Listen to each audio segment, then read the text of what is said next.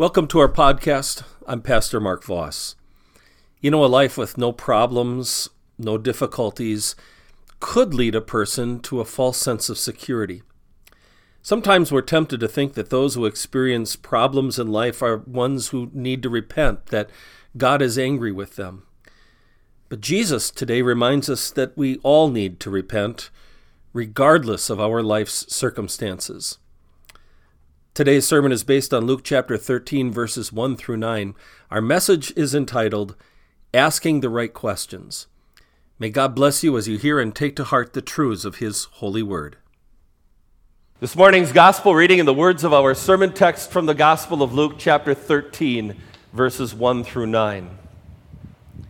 At that time there were some present who told Jesus about the Galileans, whose blood Pilate had mixed with their sacrifices.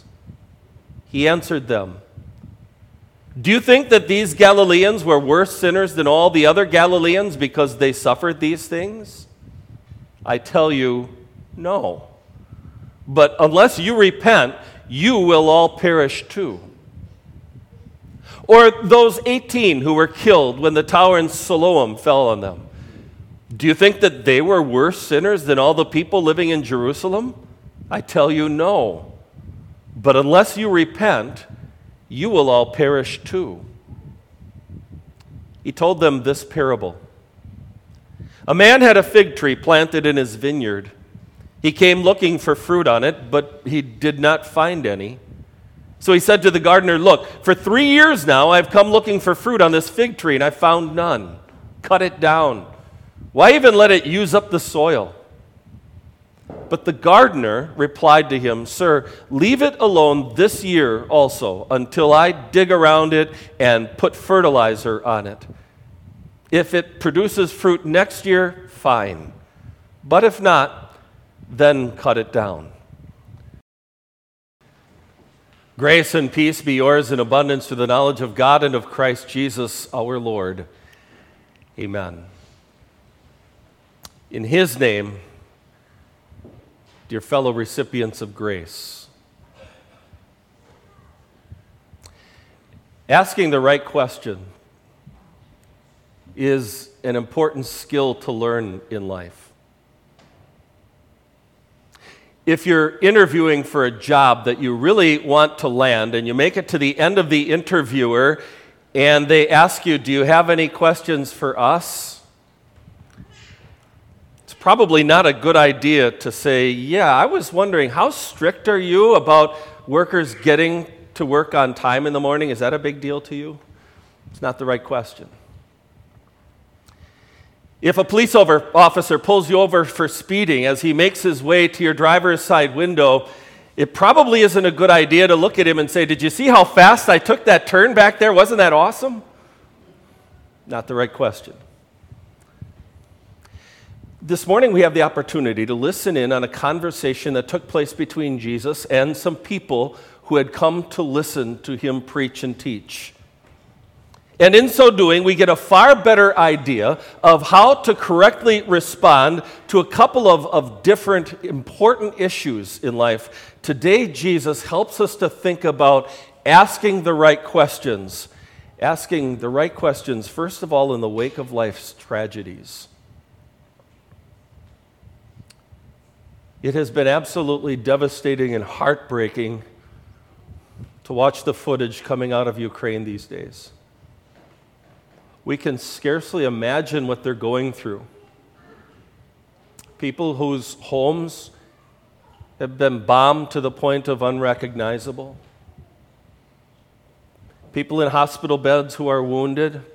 People grieving who've lost loved ones. People fleeing from a country they've lived in all of their lives with only as much as they can carry in their arms. They have no idea where they're going to go live or what will happen next. It's heartbreaking. Heartbreaking tragedies have sadly always been a part of our sin-ruined world.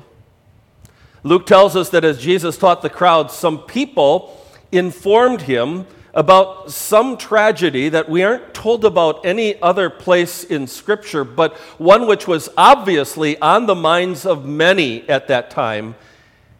they told Jesus about the Galileans whose blood Pilate had mixed with their sacrifices.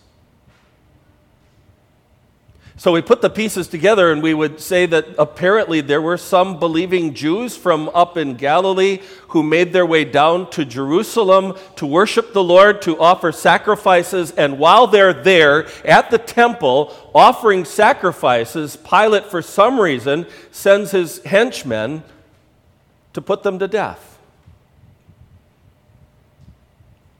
Our Lord's reaction? Imagine how surprised the people were when Jesus said, "Do you think that these Galileans were worse sinners than all the other Galileans because they suffered these things? I tell you, no. But unless you repent, you will all perish too." And then in order to drive his point home, Jesus gives another example of an ancient tragedy. 18 people were crushed and died when a tower in Siloam fell on them. Jesus asks, "Do you think that they were worse sinners than all the people living in Jerusalem?" Jesus knows everything and can read hearts. And so from the way that he responded, it's obvious what those people who asked him the question were thinking, and what probably lots of people back in Jesus' day were thinking, that those Galileans must have been guilty of some terrible sin, that God was horribly angry with them to have caused a tragedy like that. Do you ever catch yourself thinking that way in life? In the wake of some tragedy, even for a moment? There's this thought that comes across your mind that says, "Wonder why that happened. God must be really angry at them." I mean, when bad things happen to bad people, we sinfully find ourselves okay with that. We figure that maybe somehow they're getting what they deserve. Maybe God wants to teach them a lesson about some immoral living that they're partaking in. And then we conclude that if no tragedy comes and barges its way into our life, that it must be because we've been living such good lives. But what is Jesus teaching us with his response? He's teaching us to ask the right question. You see, in the wake of tragedies, it's not for us to try to speculate why God allowed things to happen that he allowed to happen. Now, there were times in the Bible when God connected some tragedy to his purpose behind it. For instance, when he sent his people of Israel through a time of drought or famine, or eventually allowed the Babylonian captivity because they had strayed from him and he was trying to call them back to him in repentant faith, or when the Israelites were grumbling in the wilderness, as we heard from Paul earlier, and the Lord sent them venomous snakes to kind of wake them up and turn their hearts back to him in repentant faith. Happened in the New Testament too. There's a married couple named Ananias and Sapphira who lied to the congregation about an offering that they were willing to give to the Lord, and God struck them both dead because of their sin. And then sometimes there are just the direct and immediate consequences that someone suffers because of some sin. As they say, if you play with fire, you may well get burned, and we can connect those dots. But most often, the ways of God remain a mystery to us. And he has not asked us to try to speculate why things have happened as they do. It's not our job to ever judge those who suffered some tragedy, drawing some definitive conclusion about why it happened. And God certainly isn't calling on us to try to judge his ways. Because you see the problem with this, don't you? When we try to connect some tragedy with someone's sinful behavior, then the implication is that because nothing like that has happened to us, God must be fine with us, the clean, godly, obedient life that we've been living. Really? Not a day goes by in my life when I haven't done some things where I behaved like God's sworn enemy. And the same is true for you. We are sinners. As we confessed at the opening of our service, miserable sinners in the eyes of our God who've deserved only his wrath and punishment. Look, in the wake of tragedies, friends, the question is not, well, what awful sin did they commit to have that happen to them? The question is rather, sinner that I am, why would anything good ever happen to me? So notice Jesus' response to the crowd. When they wanted to focus on what happened to others, Jesus said, no, I want you to focus on you. He says, unless you repent, you will all perish too. Now think about Jesus' point there. If they wanted to know whether it was because of some scandalous sin that God allowed that tragedy, they should be clear that we are all sinners who deserve God's eternity of tragedies. Asking the right questions in the wake of tragedies means that instead of speculating why something bad happened to someone, we rather ought to wonder to ourselves, sinner that I am I repentant?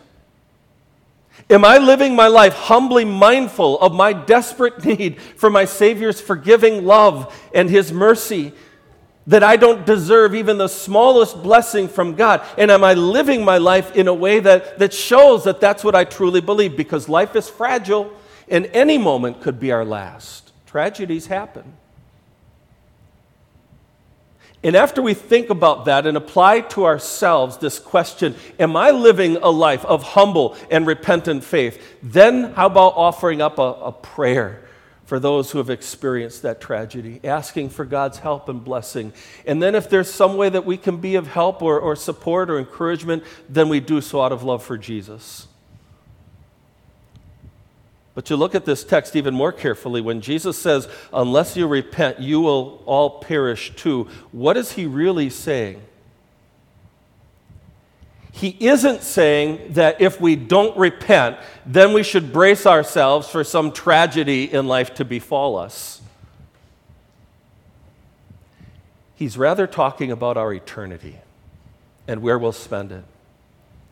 And so in this portion of God's Word, Jesus not only teaches us about the right question to ask in the wake of tragedies, he's also teaching us about asking the right questions in light of your time of grace. Your time of grace are the days that the Lord has given you to have the Holy Spirit work faith in your heart through the gospel and word and sacrament, to believe it, to grow in faith, and to serve your Lord in faith. That's your time of grace. But your time of grace ends either the moment that you die or the moment that Judgment Day begins, whichever comes first. And at that moment, our time is up. There's no more time left for repenting or coming to faith. So how we treat our time of grace becomes critically important. And in order to help us with that, Jesus tells us a parable.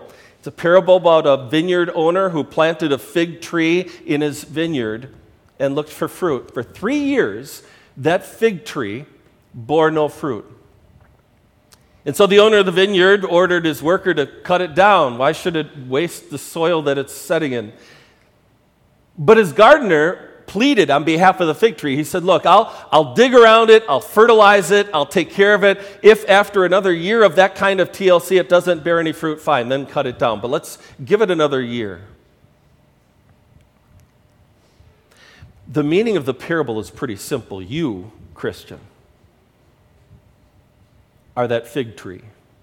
The Lord your God, the vineyard owner, has graciously planted you in his vineyard in the kingdom of God. He did that when he brought you to faith through the powerful work of the Holy Spirit.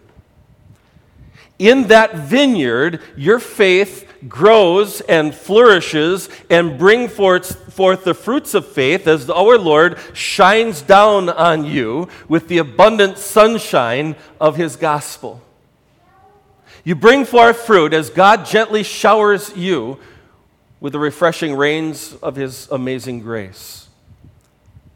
He feeds your soul and He cares for your soul on a daily basis. And yet, in spite of that,